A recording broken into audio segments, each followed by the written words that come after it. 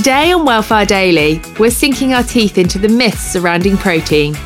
You're about to hear from award-winning registered nutritionist, health writer, internationally published author and champion athlete Anita Bean.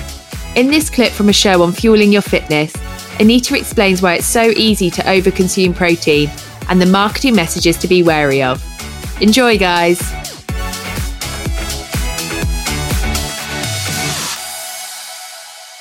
Because you just mentioned that about 25 grams of protein per meal is a good guideline for most people. I once heard that if you ate over 30 grams of protein in a meal, that your body can't really process it and actually you just end up storing it anyway. Is that? That's a really common myth, actually. Oh, is it? Yes. So the truth is that your body will absorb all the protein that you consume. So even if you consumed 50 or 100 grams of protein, you'll still absorb it.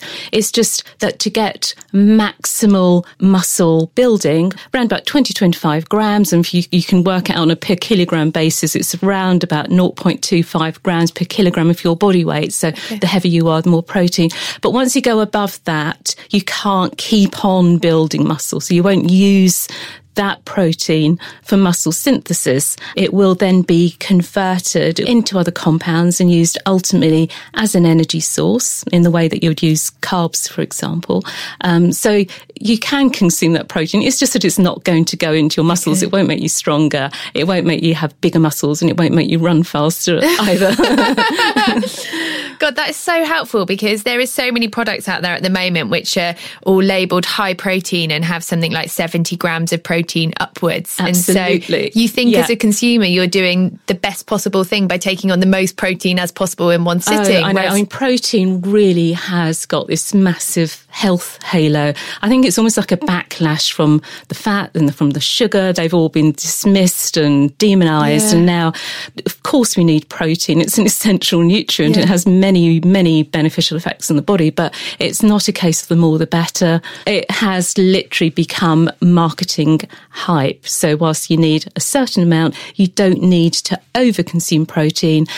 And then the final thing that I will say about that is that you can get all your protein from food. Yeah. You don't need to have protein from a supplement. Certainly not as a runner. You shouldn't be having a restrictive diet anyway. And you can still, even if you're a vegan, you can still get all the protein that you need from a well-balanced, a planned diet. Yeah, so if you're not having a protein shake, it's not the end of the world, because you can just be eating it all. No, absolutely. I think obviously there has been this trend for eating high protein, but there really is only so much food you consume in a day. So if you're overeating on one food group, the chances are you're undereating on another.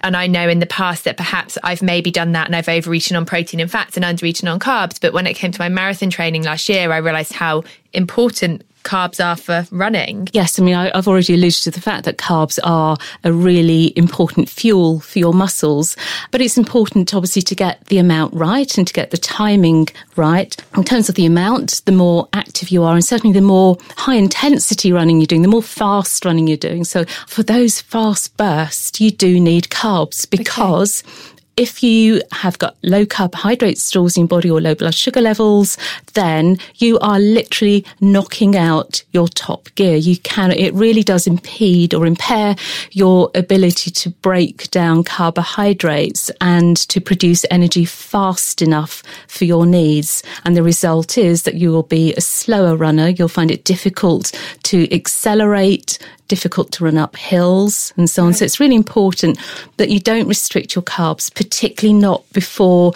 those types of sessions. What a great tip. I'd love to know if you put today's advice into practice. Why not join the Welfare crew on Instagram using the hashtag Welfare? And if you're after a running buddy, follow Welfare here on Spotify for full-length episodes. Thanks all.